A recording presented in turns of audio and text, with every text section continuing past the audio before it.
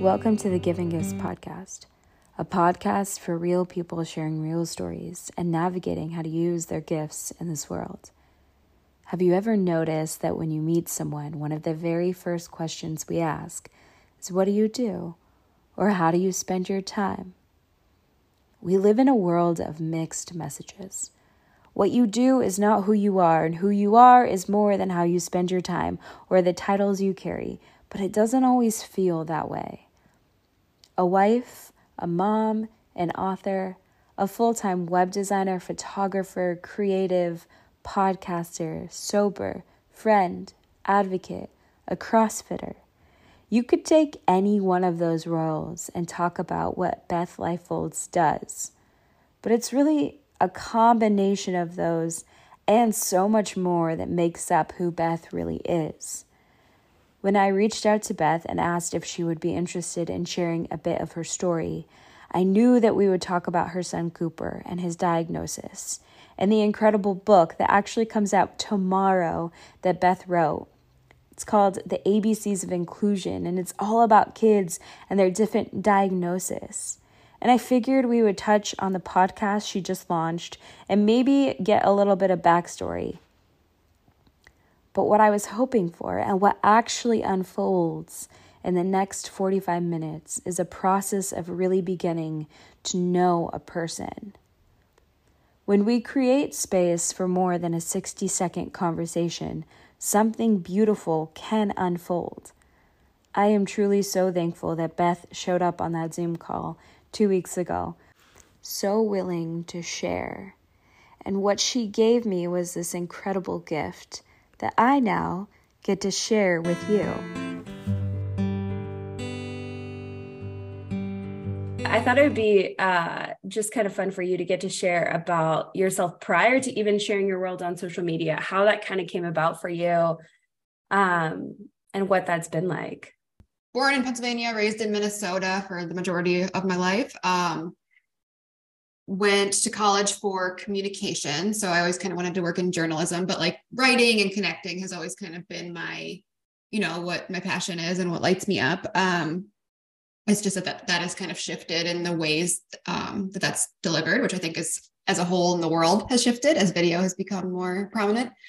So I worked in journalism for a couple of years at our local paper in the town that I live in, and then shifted into web design, work for a small company here, still do that full time. I love it. Gets my creative, juices flowing every day. And it's always different. And I also have my own photography business. And so that, people are always like, "Oh, you do so many things," but it's like, in my mind, they all kind of they all coexist. They all overlap. Like it's the same set of, I guess, talent or like passions that make me like everything I do. And so we've been here for 7 years, the town that we're in right now. My husband, Brandon, and I, we got married in May of 2019, a couple months after we found out that we were expecting Cooper. So yeah, we actually got engaged in January of 2019. And then like 36 hours later, I found out I was pregnant. So we, got married about halfway through my pregnancy, just because we didn't want to plan a wedding with a baby, which in retrospect actually was a really big blessing because it would have been a May 2020 COVID wedding. So that was a good thing. And then obviously all of Cooper's diagnosis and appointments, and it just got chaotic after he was born in a good way. So yeah, that's a little about me. Obviously now a lot of people know me from my social media where I share just about being a parent in general, but also raising a child with, in our case, who is deaf with cochlear implants and uses sign language. But I think that's kind of snowballed into like sharing about raising a special needs child as a whole and inclusion and advocacy. And that is kind of where we're at now. Mm-hmm. And it's not like you could have imagined needing the communication skills or the design skills or the creativity with the photography skills to actually be creating what you're creating now. It's like, you didn't say, "I'm going to do all of that so I can be an advocate for special needs children." No, it's just it snowballed into that. I didn't even do all that, like going into sharing on social media. Like that was never my intention to like, become a keyword influencer, content creator, person who shares everything online. It just kind of naturally fit because of, the passion that I have for everything that involves. Something I always find interesting to talk about, especially on this podcast. So this is fun because you just said yes without knowing a ton. And I was very encouraged by that. But the Giving Gifts is a global organization. We're creating mental health resources for young people. Something we talk about on this podcast, or encourage people to talk about, is how, when we talk about the gifts and what we do in our world, it's often what you do or what you produce or what you're good at. And sometimes we neglect the things that are challenging or the things we struggle with. And in fact, it's often in those areas where we actually find what spur us on to do something. And so with what you're doing on social media and then behind the scenes, you've done a great job of actually incorporating not just the celebration aspects, but also this is absolutely challenging. This is exhausting emotionally, physically, mentally. I'm just curious, starting from 2019, where you're like, okay, let's get married and I'm pregnant. And now we're going to hop into this whole sense. That sounds like there was a lot of challenges. What did you learn about yourself? Yeah, I think it even goes back farther than 2019, just because, like I said, I've always kind of been incapable of hiding the way that I'm feeling. I don't have that ability like some people do. It just bleeds over into every part of my life. And so in college, I've always struggled with anxiety and depression, and I've been an open book about that. I would say probably anxiety more so, but definitely bouts of depression too. And it's much better now in my adult life, I think, than it was for a long time. But in college, I started drinking pretty heavily. I never drank prior to that, but I started playing rugby in college, and it's a pretty drinking heavy culture in general. So it was kind of going from 0 to 100 with that, just kind of like what was normal to me.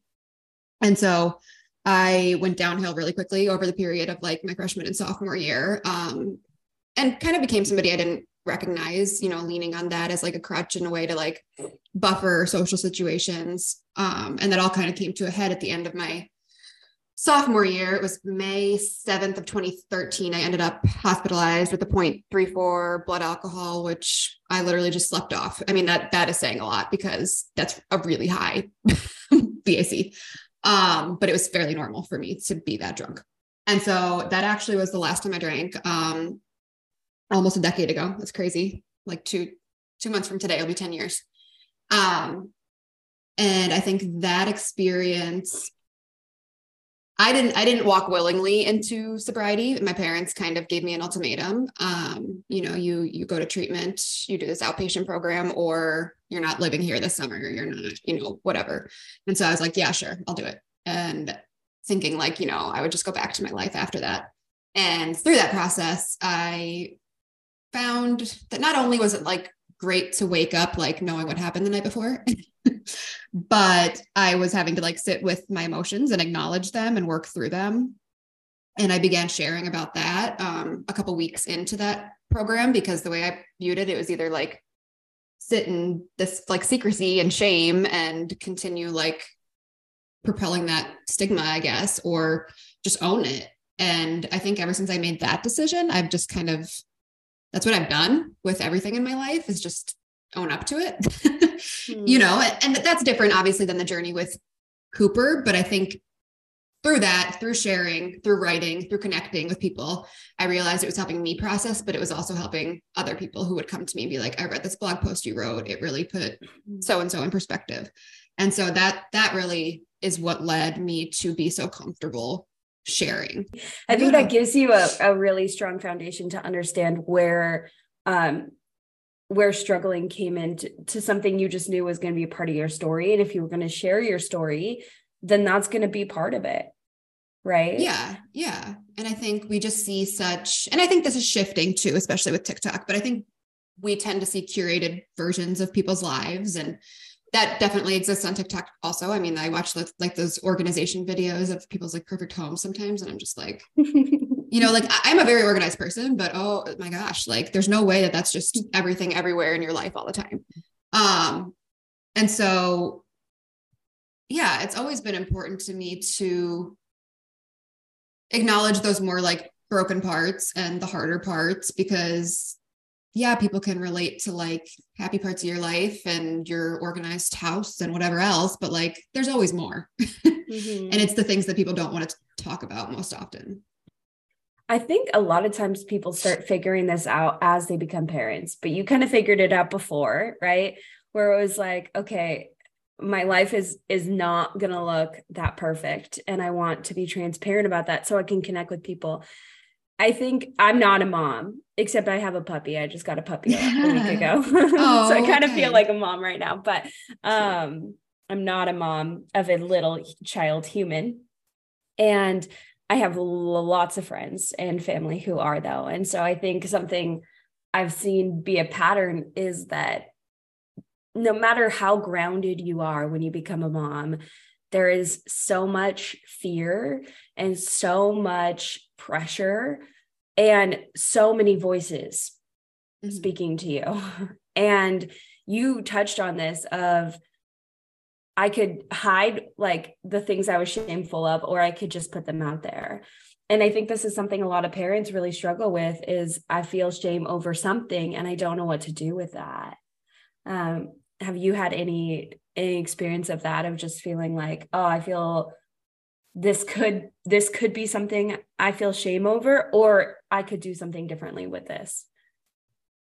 Yeah. I mean, I think there's just components of every day where that comes into play, being a mom, and especially being a mom who does so many things outside the home, because it comes down to it. And I'm like, I have all of these things to do, but I also like, I need to go see my kid. Like, I never want to not be present or like be working when he's around. You know, I shouldn't say never, but like, it's important to me that I'm not, you know, sitting on my phone, posting things or have my laptop or whatever. And so I think just that day-to-day guilt in general. But also, I mean, I often acknowledge the fact that like when I do end up at home with Cooper for a full day, I lose my mind. Like I am not a good mom when I am with him all the time at all.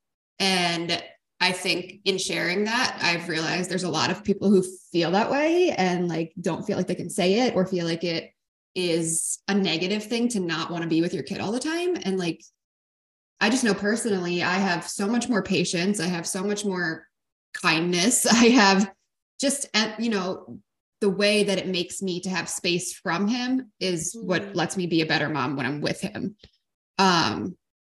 So I think that's really important to acknowledge, especially, you know, at the same time, like I'm always careful what I say about that, because the people who can stay home with their kids amaze me. Like my mom stayed home with 5 of us, and I don't know how. Becoming a mom, I don't know how. I love that she did. I'm so glad. I have, you know, obviously so many memories and I'm time with her, but like, I'm personally not wired for it.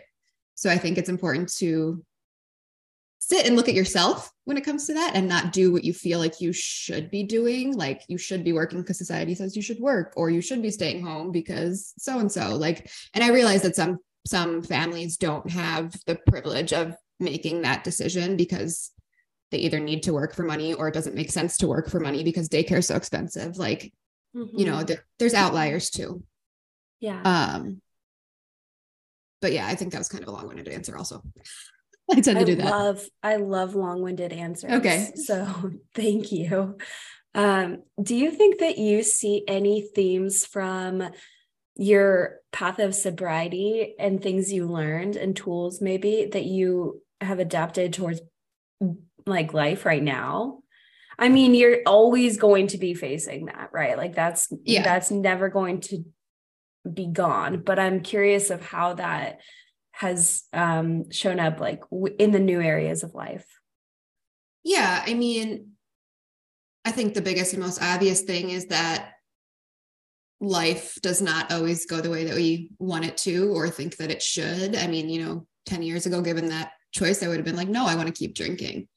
And I'm glad every day that I don't. You know, I don't know where I would be right now. And if I had a child, just because of the way things played out, like it probably wouldn't be Cooper. I wouldn't be a good mom if I still drank, I don't think. So I think that's the big thing is like seeing, like this thing that you think is like your world ending really has the potential to be like a new, not necessarily a new beginning, but something that you stand up and make into a good thing, I guess. And make into a story that somebody else can gain something from. And I think the other really big thing is realizing that things are not in our control. Like I am 100% a recovering control freak, and it's my own mom laughs like literally every single time she's with me and Cooper. She just laughs because I'm not the mom that you even like, during my pregnancy that we thought I would be, because if you'd asked me then, I would have been like, yeah, like, Pinterest mom and everything's organized and he's always clean and like all these cute, neutral, outfits. And I just laugh. I walk into his room and it's like an explosion of color and rainbow and he doesn't have matching socks on. And like half the time his pajamas don't match. And like, all of his diagnosis aside, like the type of child he is does not give me the ability to be that type of mom. Mm-hmm. And I've really just had to learn how to embrace chaos because he is chaos and he is completely different than me. And I think if I was fighting that every step of the way, it would be a totally different story. But I'm like, you want to eat dirt, you want to eat an Oreo off the floor at Target, go for it. Like I have bigger battles to pick. So it sounds like you've learned a lot about yourself through just being a mom too, like new sides of you that you maybe didn't know existed. Yeah. How has that impacted even like your marriage? Yeah. It's hard to say because I don't feel like we never had a marriage without a baby. You know what I mean? Yeah. So yeah, we had a relationship, but like, there's obviously not like a huge black and white difference between that because we lived together. We basically were married. I think the biggest thing is like my husband and I joke, we're going to Alaska for a week this summer and not bringing Cooper. And we just like look at each other and we're like, what are we going to talk about for a week? Because like, it just becomes so easy when you're both working full time, especially for those like little pockets of time to just like revolve around the day to day. What's this going to be like? What's going to happen this weekend? What's going to, and then to have a child who is so loud and so social. And so, he doesn't just sit in the living room and play blocks. Like Brandon and I try to have a conversation and Cooper is constantly interjecting or even just screaming because we're not talking to him. Like he'll literally just let out a scream so that we can't have a conversation.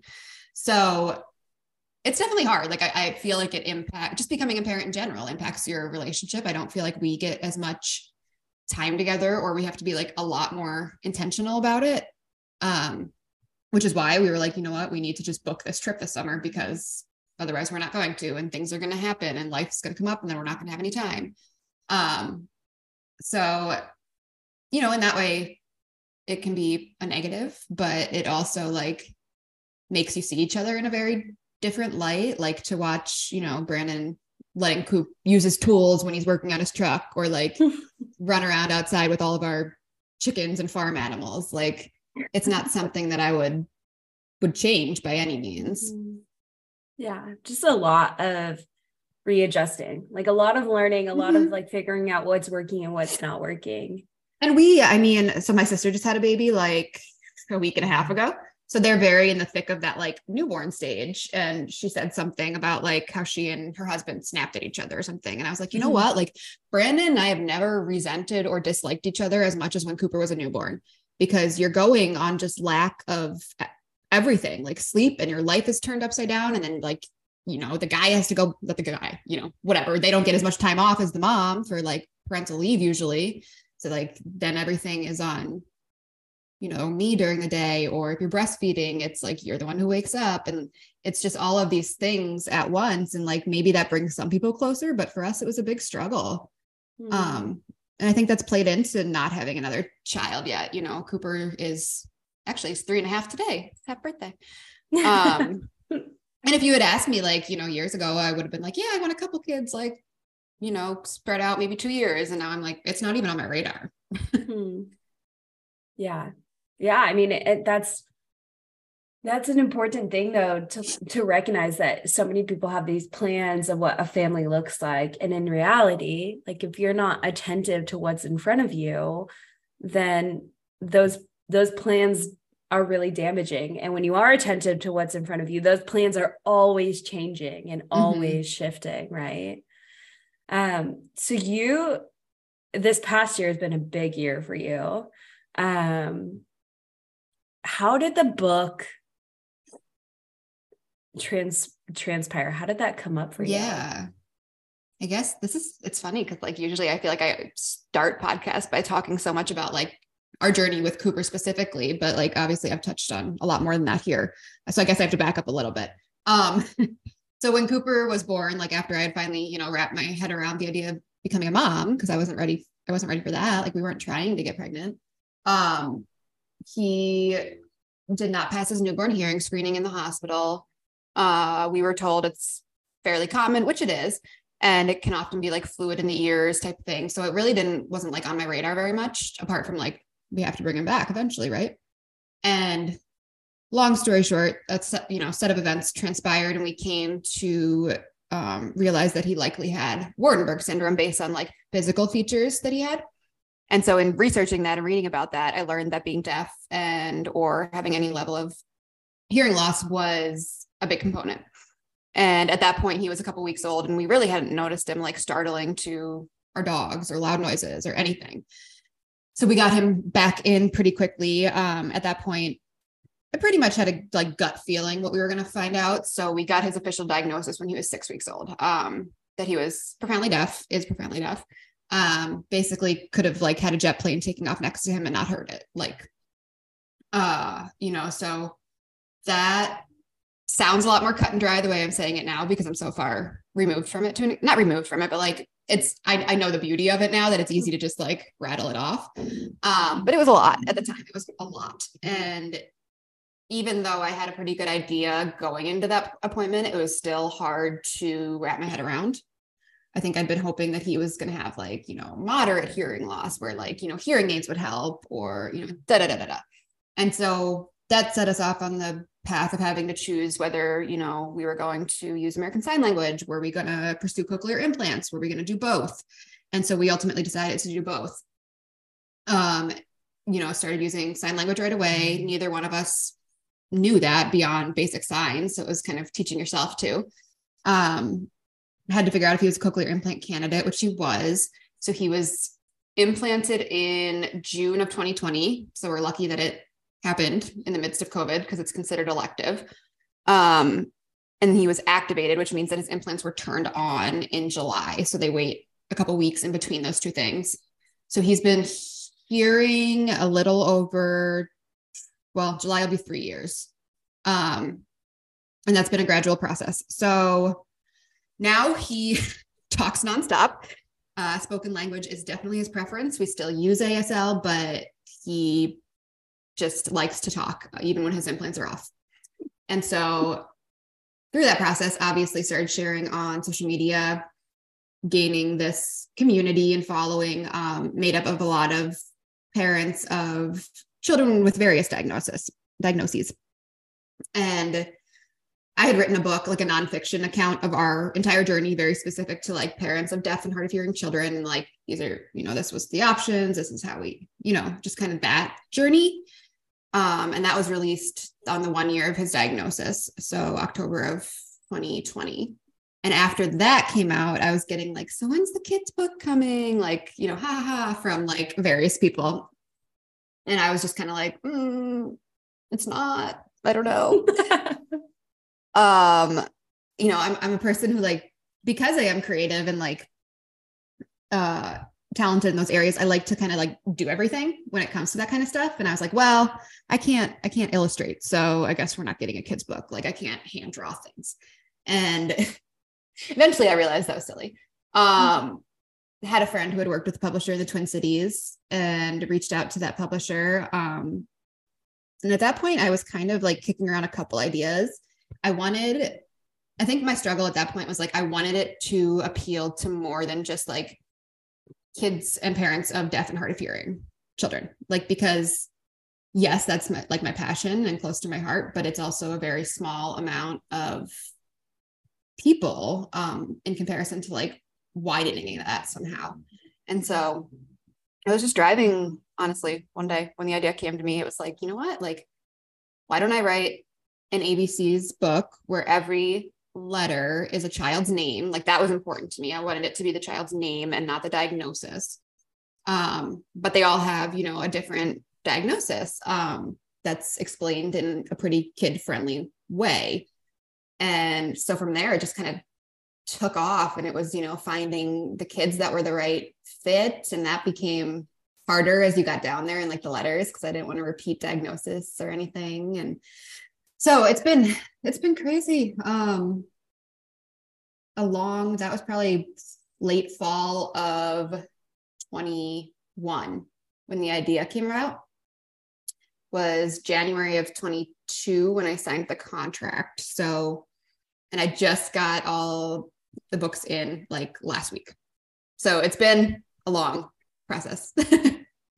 And it's a crazy process. Mm-hmm. You know, I got to write a children's book this past year as well. And I remember people being like, saying, maybe not directly to me, but like writing a book is one of the hardest processes you'll ever do, like type of thing. And when I started Celebrate, I was like, this is not that hard. How did you feel getting those books? Sometimes I feel like other people in my life are more excited, but I think that's just because like it's been such a reality to me for the last, you know, year plus every single day. And I feel like it's already out there to an extent. I think that's the biggest thing is I've shared so much about it that like, it doesn't feel like just because the physical book is here, like that it's all coming to a head. You know what I mean? Yeah. But it's also like, it's really, really cool to see that in like a real live thing that you can hold. But it's also hard to not be like, oh, I wish I had done this instead of this, or, you know, I should have changed that wording a little bit. And I'm sure you get that. Oh, 100%. So I have to go back to that, like, it is what it is. Like, and you're a creative, and you mentioned wanting control. So I totally get that, where I'm like, I'm the person who's like, I'm not going to paint my walls because I will 100% notice every single corner and just keep redoing it. Right. Yep. We just painted a rainbow on Coop's walls, and we have textured walls, and it's taken everything in me to just be like, it's okay. It's not super straight. It's okay. They're just, you know, like clean edges, whatever. But yeah, and obviously the one thing that I am 100% happy with is the thing that I didn't do, which is the illustrations. You know, she did an amazing, amazing job. I think it's just easier to pick apart your own decisions and wording and that kind of stuff. So, but it's real. It like, we were like 2-ish weeks away from like the actual launch as we're recording this. So, so exciting. I totally get the factor of other people feeling like other people are more excited at that point than you are. I know for me, I was like, the most excited I was is when the printer like finally accepted my, like it said that the cover was the right whatever. And I was like, great, I don't want to open Photoshop or InDesign for at least 3 weeks. Yeah. And then getting the books was honestly kind of overwhelming. I let them like sit in this hallway for weeks because I just was like, oh, I kind of want that project to be done, and it's not done. It's almost just beginning. Right. Like, but then when I got to go read to a classroom, which you just got to do as well, that kind of ignited something a little bit more light in me when you got to like, see it like breathes some life into you a little bit more. Yeah. And but I think it's just still like such a process. Yeah. I definitely I think the height of my like, wow, this is real excitement was when I got my proof, like the first copy, which obviously does not look nearly as good as like these ones, and things have changed, but that's when it was like, oh my gosh, like this is a real thing that I'm holding. And like seeing Coop's reaction too, like still every day that he sees it, he gets so excited. Because he's in it, obviously. So, you know, that's really and cool recognizes himself and like can show people like, look, that's me. Yeah.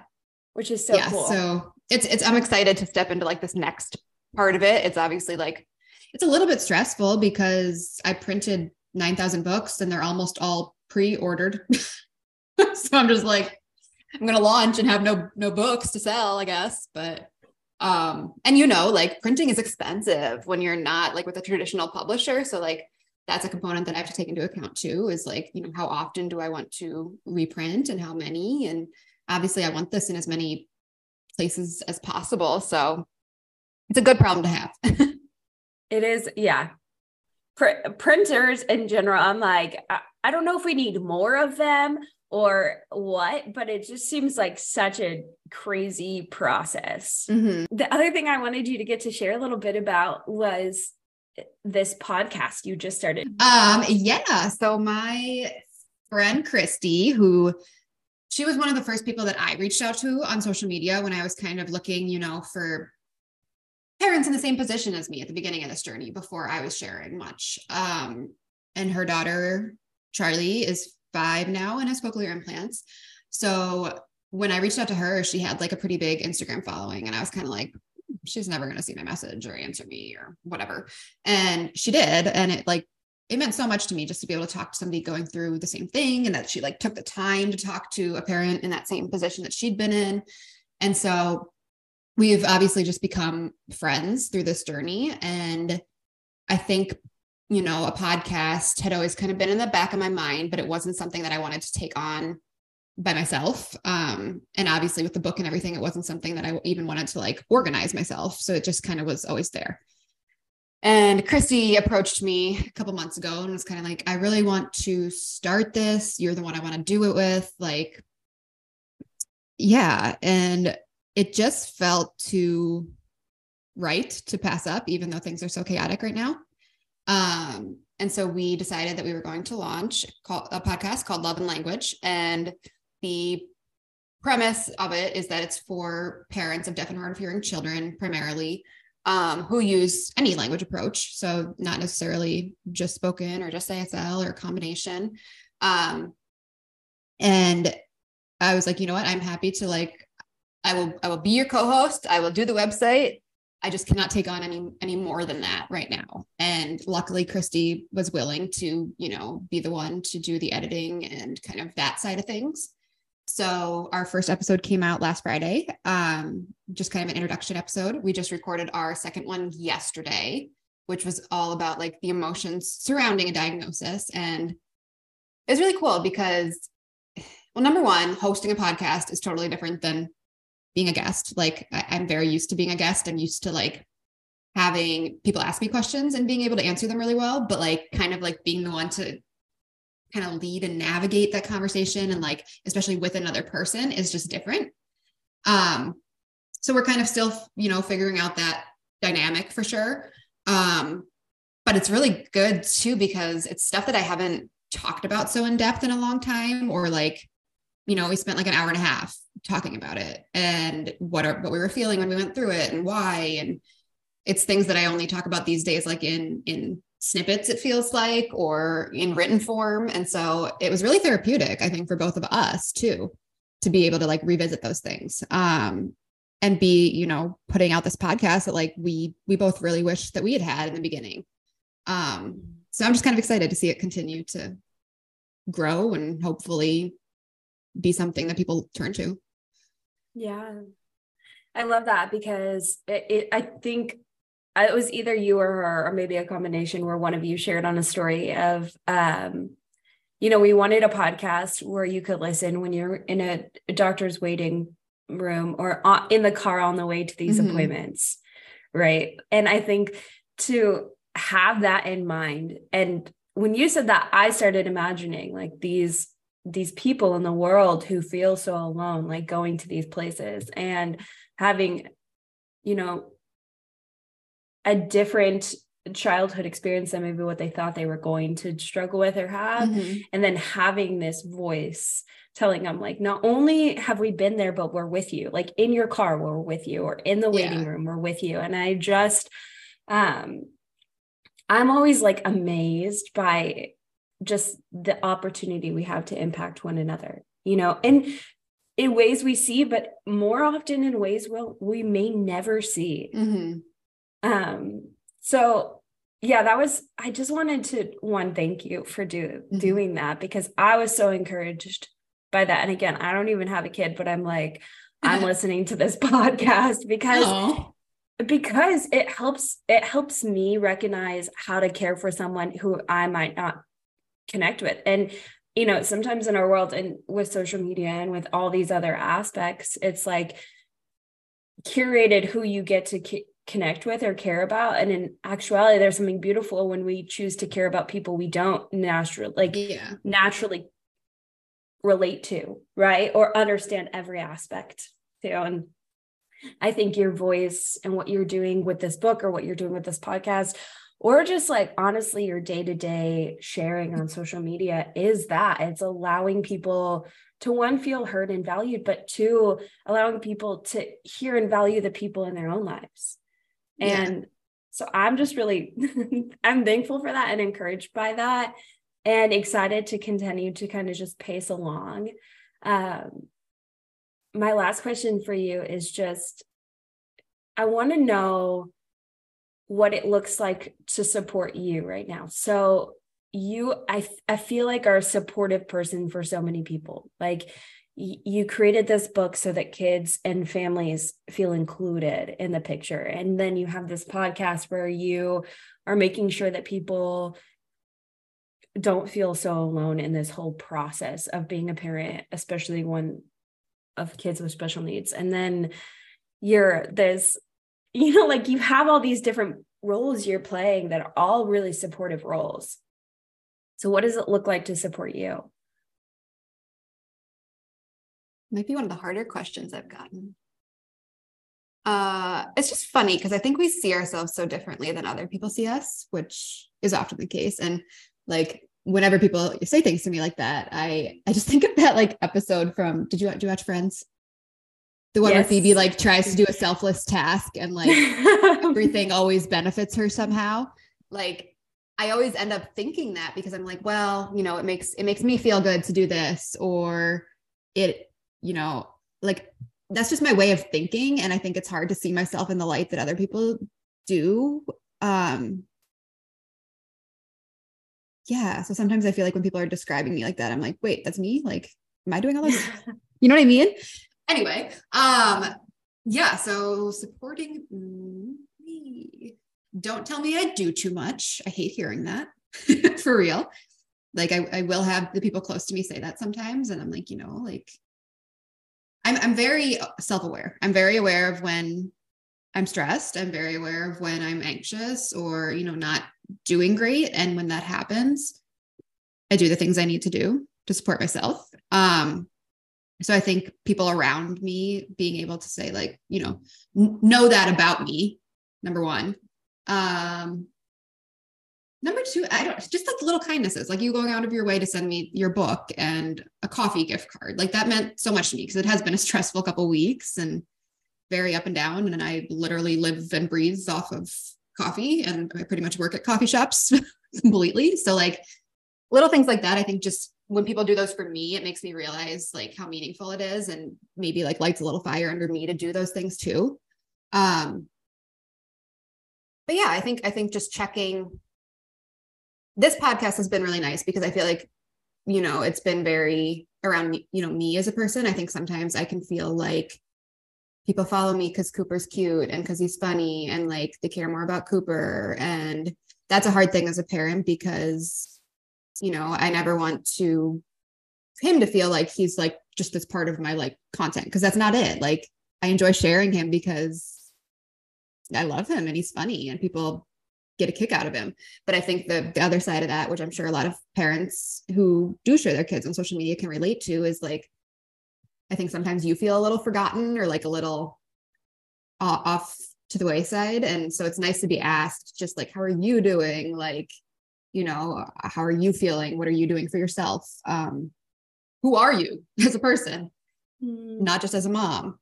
And so I think it's really those little things that I always think back to when I first told my best friend in the world, like, that I was pregnant. I texted her like the day I found out, and I was upset. And like, she didn't know that. She didn't know how I was feeling, but that was the first thing she asked. And the first thing she said back to me was, how are you feeling?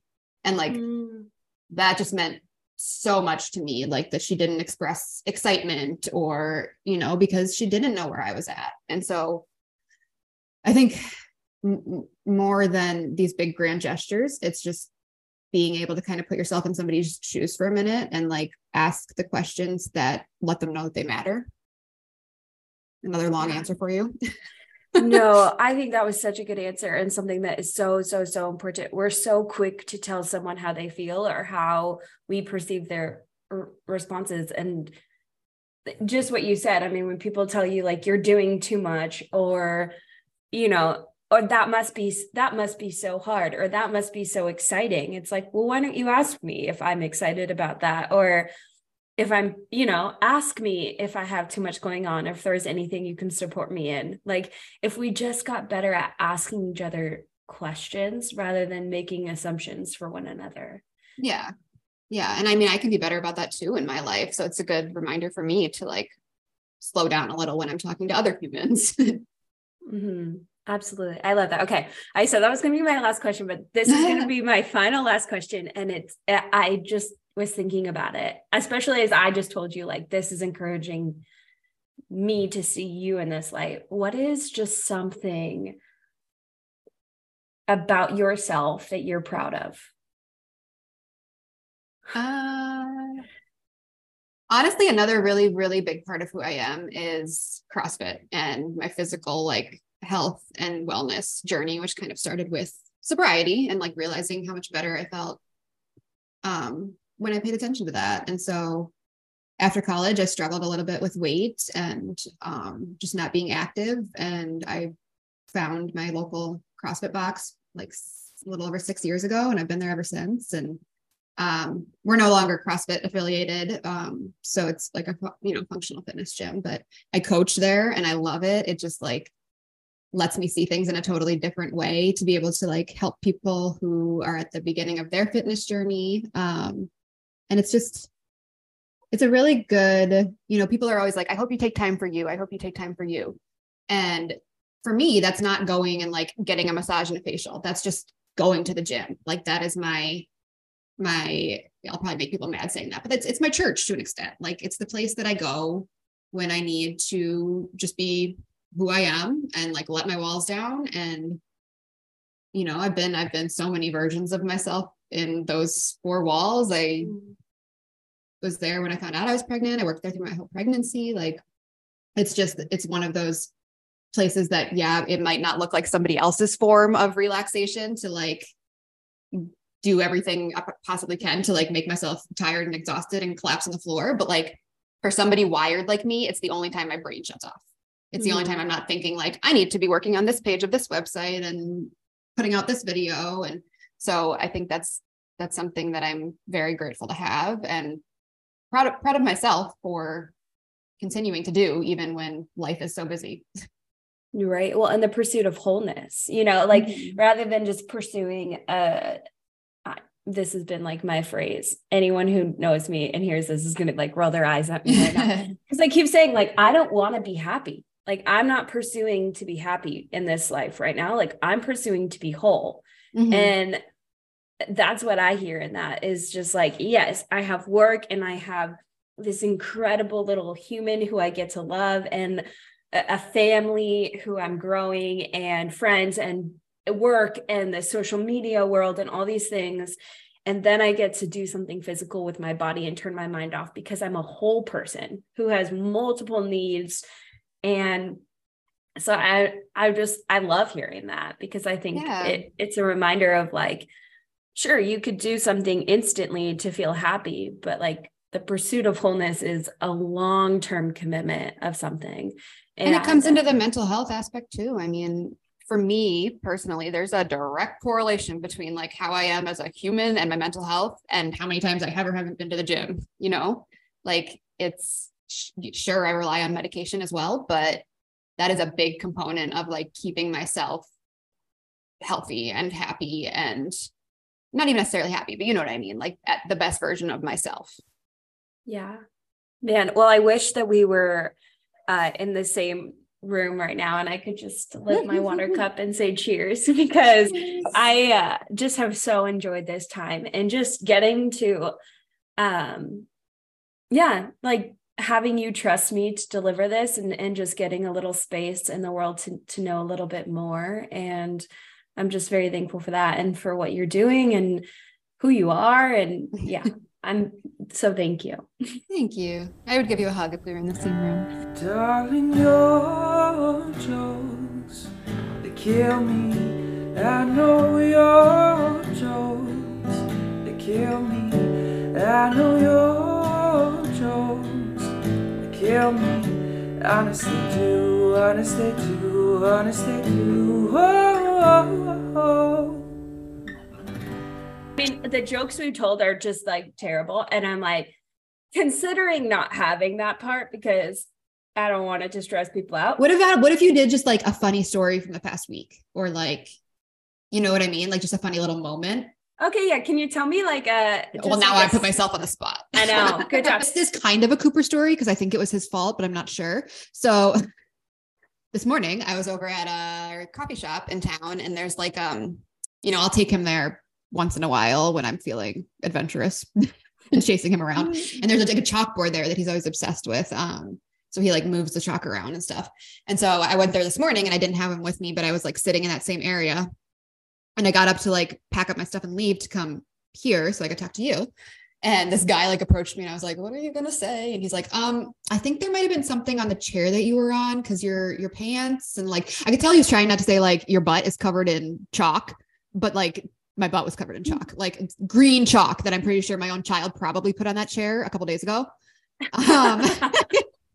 So number one, I'm very grateful to him for not like being afraid of sounding creepy and like telling me. But number two, Cooper manages to still infiltrate my day no matter where I am. Thanks for listening to the Giving Gifts. Like, share, and subscribe. This show is the shit. Spread some love and joy. Know that